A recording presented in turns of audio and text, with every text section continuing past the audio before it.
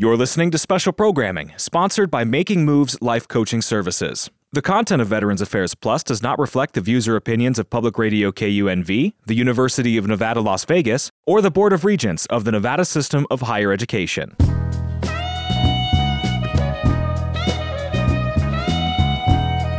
Good morning. This is Veterans Affairs Plus. I'm Dave Washington, your host.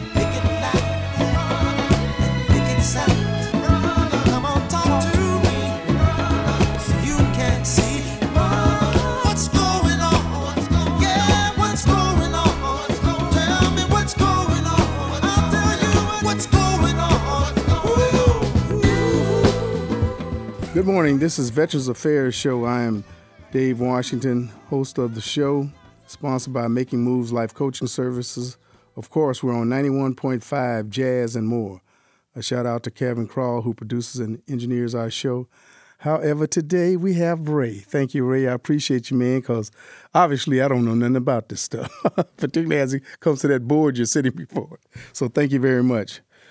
I trust that you all, our listening audience, know that we are celebrating 40 years of 91.5, and it's in the membership drive time. In fact, by the time this show airs, that will be in our rearview mirror. However, you can go to, because I trust that you all would want to contribute to this great radio station and the work that they're doing. You can go to KUNV.org membership drive, or membership, brother. Thank you, Ray. I need the help. All right.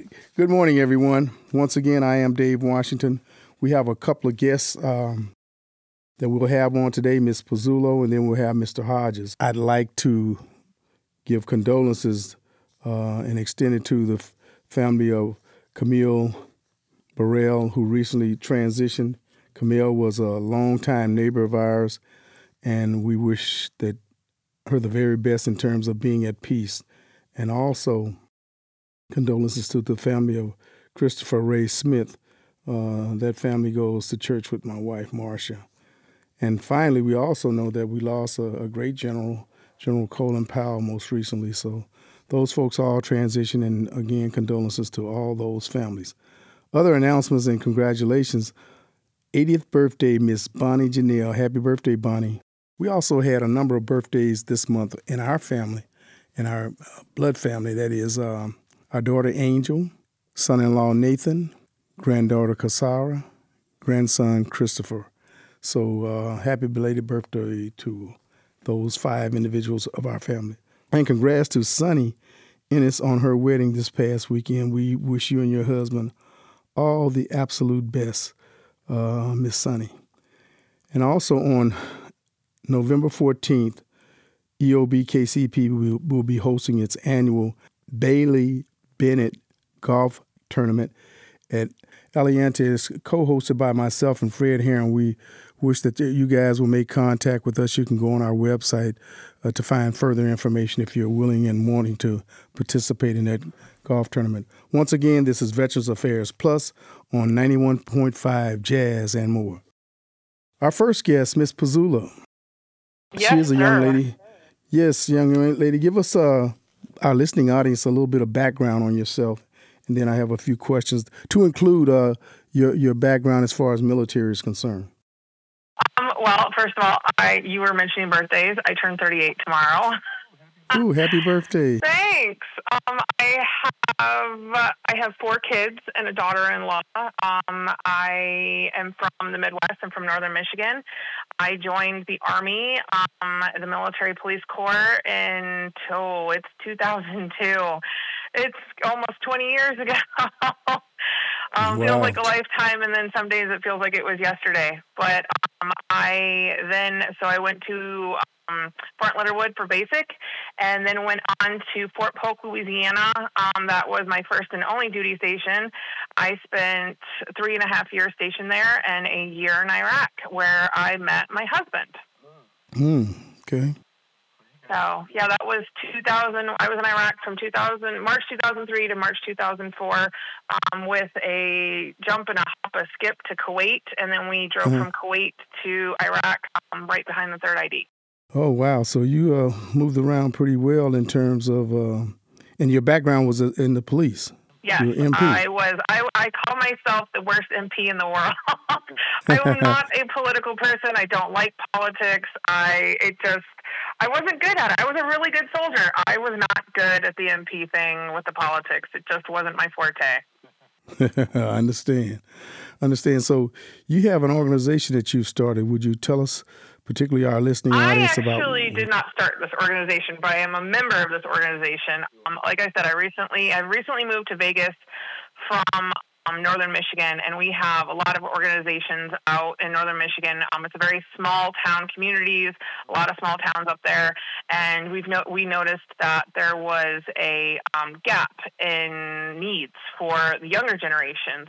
You have a lot of the older generation groups, VFW, AMVETS, American Legion, which were all great in their times, and nobody's denying that. But a lot of the times, the younger generation's veterans don't want to go hang out at a bar and don't want to put their kids in that aspect. I've got 4 kids, and I'm not the type of person to hang out at the bar. I'm at volleyball games. I'm at marching band competition. I'm, pretty much the stay-at-home mom, and we have a lot to do.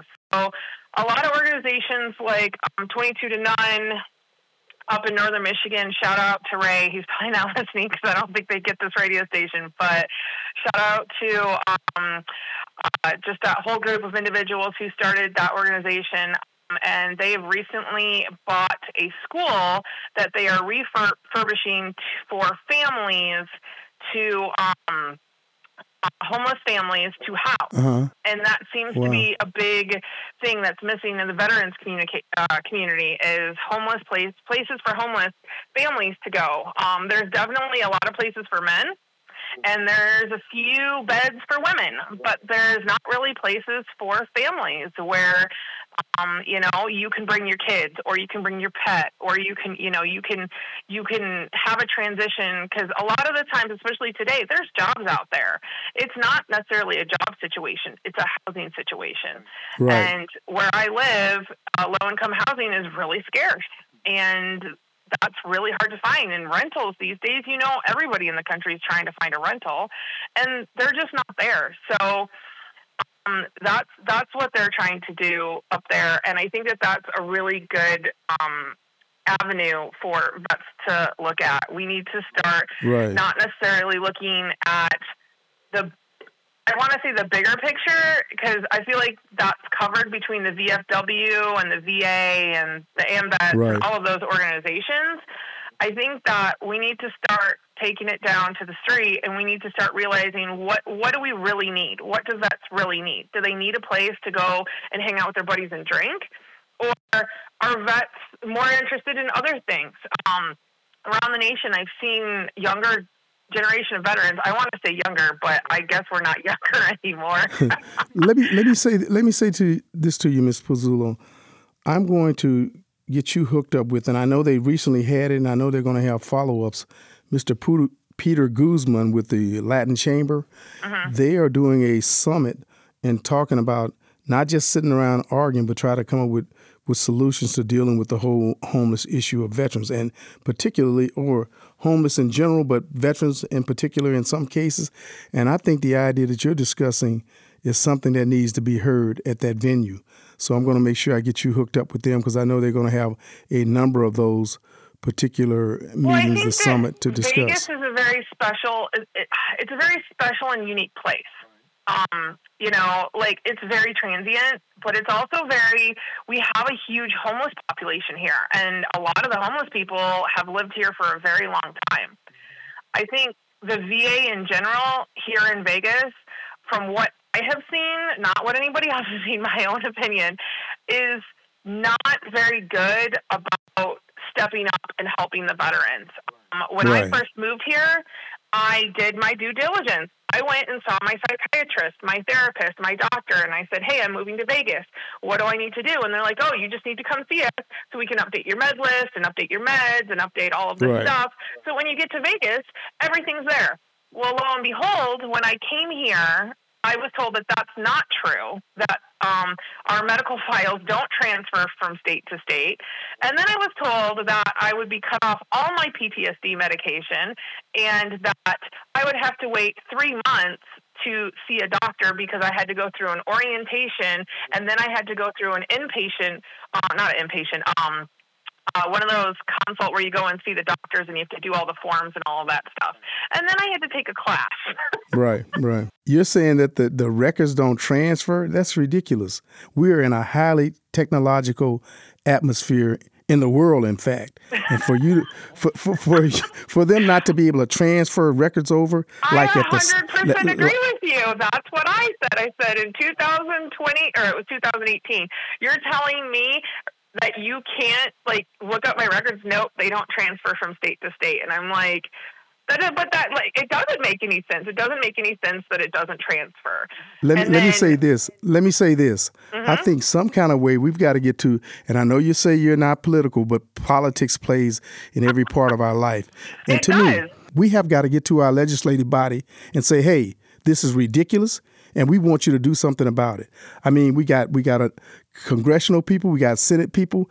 We need to get to them. I'll be in touch with you because to me, I believe in taking action on things that are ridiculous, and this is one of the most ridiculous I've heard in terms of taking care of our doggone veterans. Give me a break. So we're gonna work on that. And so let me ask you this. That's my issue, sir. Is that the situation? I walked out of that hospital with my 4-year-old in my hand, having a panic attack and not in the right mind. I was very upset. I had to call my VA therapist in Michigan to calm me down.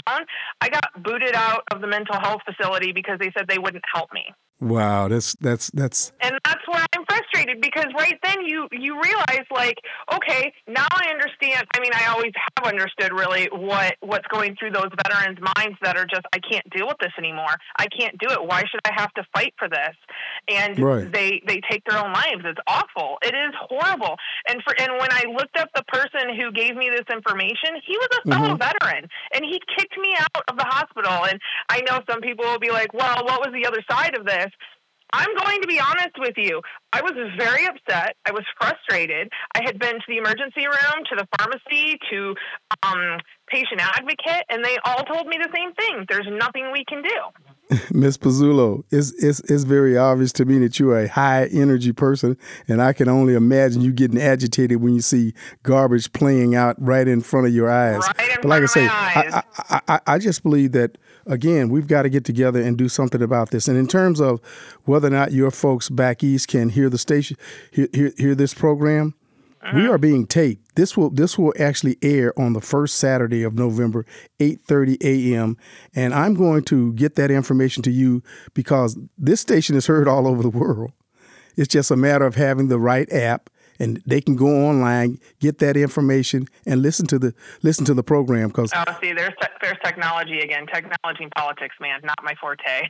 I understand. But what I'm going to be able to give to you will be able to be helpful to them, so they can listen to this and know that they have help somewhere outside of their own venue there. Because to me, veterans are veterans wherever you are, to include those who are coming back from Afghanistan. Now I know and I'm a Vietnam era veteran, and I understand all the things that you talked about, whether it's the American Legion or the VFW.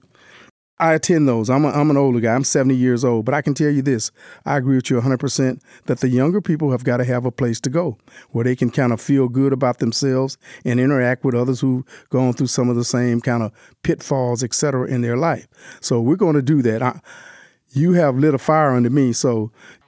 Well, I hope one day my goal is I would really like to own a gym and a coffee shop, and not necessarily me own it, but veteran owned, and all the proceeds go to vets, and that would increase jobs. It would increase, a place for veterans to go, because I feel like the gym and the coffee shop are the new bar for vets our age, and that's where we like to go and hang out. We like to go to the gym. We like to go have coffee with our friends, and I think that's where we need to start turning to. And, if these organizations could understand that, I'm not saying get rid of your bars, not at all, but why not, if you have room to add a gym in your place, add a gym, add a coffee bar, add some place for these vets to go other than drinking. Look, as we get ready to wrap up our time here, I want you to know that I will be in touch because I think that there's something that can be done. It's a matter of people organizing and making it happen. And I can feel your energy. So I'll be with you. And like I say, one of the key things I think we got to do, particularly as it relates to those record issues, that we get to our legislative body and say, hey, we want this straightened out. To me, it makes no sense at this day and age. So we're going to work on that. This is Veterans Affairs Plus on 91.5 Jazz and More. And I was just talking with Ms. Pizzulo, and we'll be talking again. Tell us the name of that organization again. The organization is called 22 to None. It's in northern Michigan, and they are an amazing group of individuals. They are all our generation of veterans that are helping do different things in the community, and shout out to them. They do great things, and I have never been prouder of an organization that has done things for veterans. This is they don't charge membership. They don't do anything but go out in the community and help vets. Okay, great. Well, we will be in touch with you. I certainly will be giving you a call and also making sure that I get you the information where your folks back east can listen to the program on next Saturday. All right, young lady, you take care of yourself, and I will be in touch. And we'll get you back on the show again sometime in the future because I think you got a lot of energy and a lot of information to share with others. And I certainly believe this homeless family type of a project is something that's vitally needed in our community. So thank you for your time.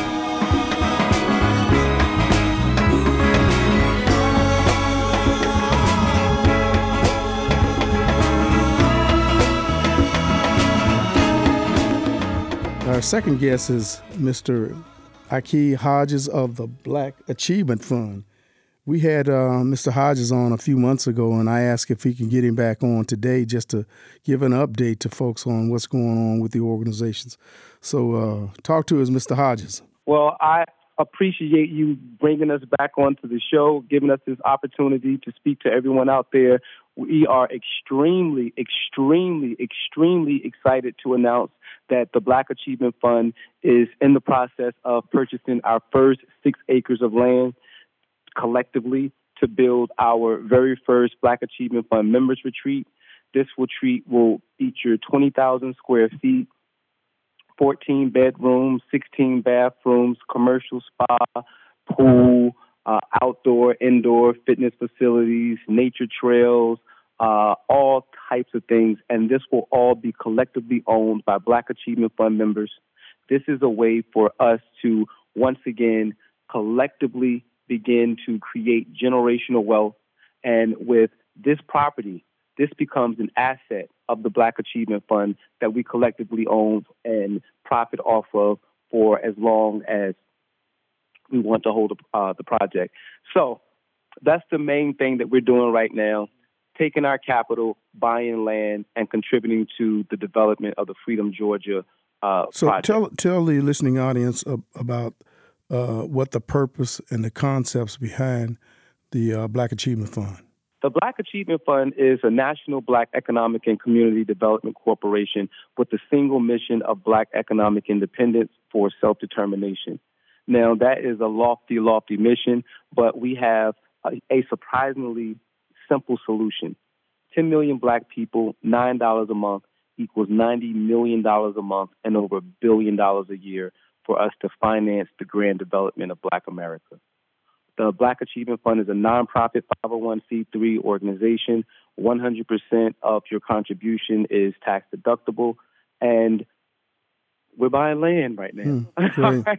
So be a part of it. I don't know any organization that you can contribute $9 towards and end up owning land as a result of that. So that's what the organization is about. In terms of transparency, it's a word that sometimes used loosely, but in the vein of this organization, as I am a member, tell the folks how you can, once you become a member, how you have access to the various platforms and the finances, et cetera, the various, because we got, 12 departments? Mm-hmm. We have 12 program departments, but first, I'm glad that you brought transparency up. As a nonprofit 501c3 organization, the Black Achievement Fund unlike other for-profits and things like that, we have to disclose 100% of where every contribution went.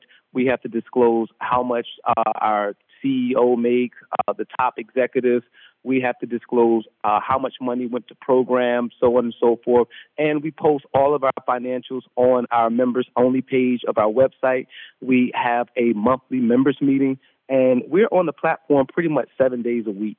So all of our members, anyone who joins, you have an opportunity to speak with the real leadership of the organization, the ambassadors of the organization on a day-to-day basis. The fundraising goal that we have for our Little Kemet Black Achievement Fund Members Retreat is online. All of that cash that is being contributed towards that project is being held in a separate account for that project and that project alone.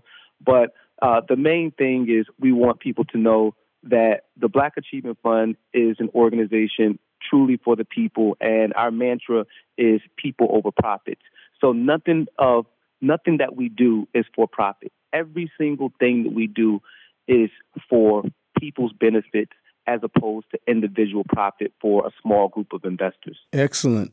And tell us about some of the other programs you got going on, particularly the one on the exercise. In fact, I'm glad they moved it around for our West Coast folks, because I was getting up at like 4:55 a.m., y'all, to exercise on Saturday morning. I'm like, man, I'll be so sleepy doing it. I said, this ain't working. They say, oh, we got something for you West Coast guys. We're gonna start at a different hour where you can get a couple more hours of sleep, which I really appreciate. Right. So what Mr. Washington is referring to is our Fitness with Sister Faith on Saturday mornings. So every Saturday, one of our members conducts or hosts a fitness program for Black Achievement Fund members. And for the East Coast people, it is at 8 a.m., but for the West Coast people, it was at 5 a.m. But Mr. Washington was a trooper, and he made sure that he got up and made every class before we even changed the schedule to accommodate the West Coast people. But we do things like this because we're talking about the grand development of our communities again. We're talking about not just putting money in people's pockets. We're talking about how do we create the world that we want to live in apart from the world that we are currently being given? How do we create safe havens for our people? And one of the ways is buying land. One of the ways is buying enough land to establish our own municipalities so that we have our own police department. We handle our own political affairs. We handle our own water source. So this is what the Black Achievement Fund is building towards with this Little Kemet project. It is a part of the larger Freedom Georgia initiative. I know many of you heard of the 19 Black families and friends who pooled their resources together to buy the 97 acres in Georgia. Well, this land that we're buying is a part of that land. So we're working collaboratively with private investors, as well as we, being the Black Achievement Fund, as a nonprofit, we're collectively buying into this community. So everything that we're talking about, 10 million Black people, $9 a month, $90 million a month, over $1 billion a year, this is all capital that we generate internally. And all of the programs and services that we're talking about, we fund with our own money. It does not require us to go out and beg anyone else. Now, of course, we accept partnerships, and we want to partner with governments, local corporations, and firms like that. But the whole idea is Black economic independence, being economically and fiscally independent, so that when we do these partnerships, we come to the table with equity. And I do know that we have a variety of folks, even though it's pushed out as 10 million Black folks, but we accept any money and people who have and live the philosophy that we live in terms of us being self-sustaining and just looking out for our own interests. And, you know, this is one of the easiest revolutions that I can think of. When you talk about how do a people sustain ecosystem internally, how do people recycle wealth, look at how other people have done it. You know, so the whole issue is not whether or not we have the money, it's whether or not we have the collective consciousness and the collective trust.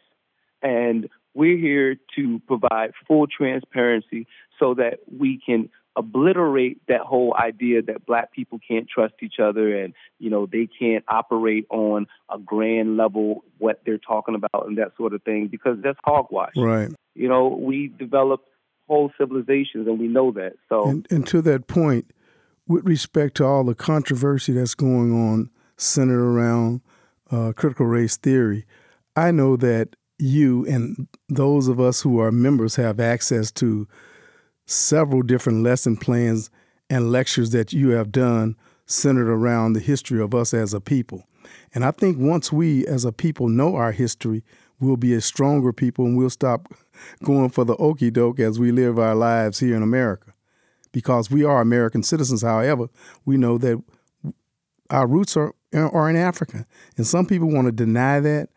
And I know that from my own personal belief and thought and what I learned when I was in school 100 years ago, because I'm 70 years old, is that all they taught black folks, you guys were slaves. You were enslaved. You were enslaved. But wait a minute. See, our four children know who we are and were because we ensured that they read about the history of Africa. So they know about the kings, the queens, the cities that we built over there many, many years ago. But all children don't get that. So what I'd say to people as I'm encouraging them to join our organization is that, look, you can get lesson plans that you can take and deal with your own children so they'll know who they are. And I'm telling you, when you know who you are, you're much stronger as a person. It's what made me powerful, knowing who I am. It's what made me financially independent. And our education department, what Mr. Washington is referring to, every member of the Black Achievement Fund through our education department gets access to the Standing on the Shoulders of Giants Black History curriculum that begins with the origins of humanity in Africa over 200,000 years ago, as opposed to beginning with slavery. One of the greatest, the foundation of racism is the false propaganda that African people are inferior to white people. It is the false propaganda that when Europeans met Africans in world history, the African had contributed nothing to world history, nothing to civilization, and was living in a barbaric state. That is the foundation of racism. And when you expose history chronologically, what you discover is that African people developed virtually every aspect of knowledge and created the grandest civilization the world has ever seen, and that's ancient Kemet, which they have whitenized and try to make you think that Egypt is not part of Africa and ancient Kemet, ancient Egypt was not an African civilization. So all of these things are illuminated and exposed. And right now we're doing the Missing Pages of World History lecture series in honor of Dr. John Henry Clark, in which we further discuss all of this. And all of these lectures, that we've done so far are on our YouTube page. So please go to YouTube and put in the search bar the Black Achievement Fund, and you'll have access to all of these lectures. And all of this is free to Black Achievement Fund members. Brother Aki, as we wrap up, I certainly want to express my appreciation to you because I think this is valuable information that, particularly here in the Las Vegas Valley, those of our listening audience will get to hear. But also, I want to reassure people that this program, this radio station, I think it's called streaming, whatever the form of technology is, you can hear this all around the world. So I want our members to make sure that they share with others that you can go to the App Store and get 91.5 Jazz and More on your phone, and you can listen to this program. And we air the first Saturday of the month at 8:30 a.m.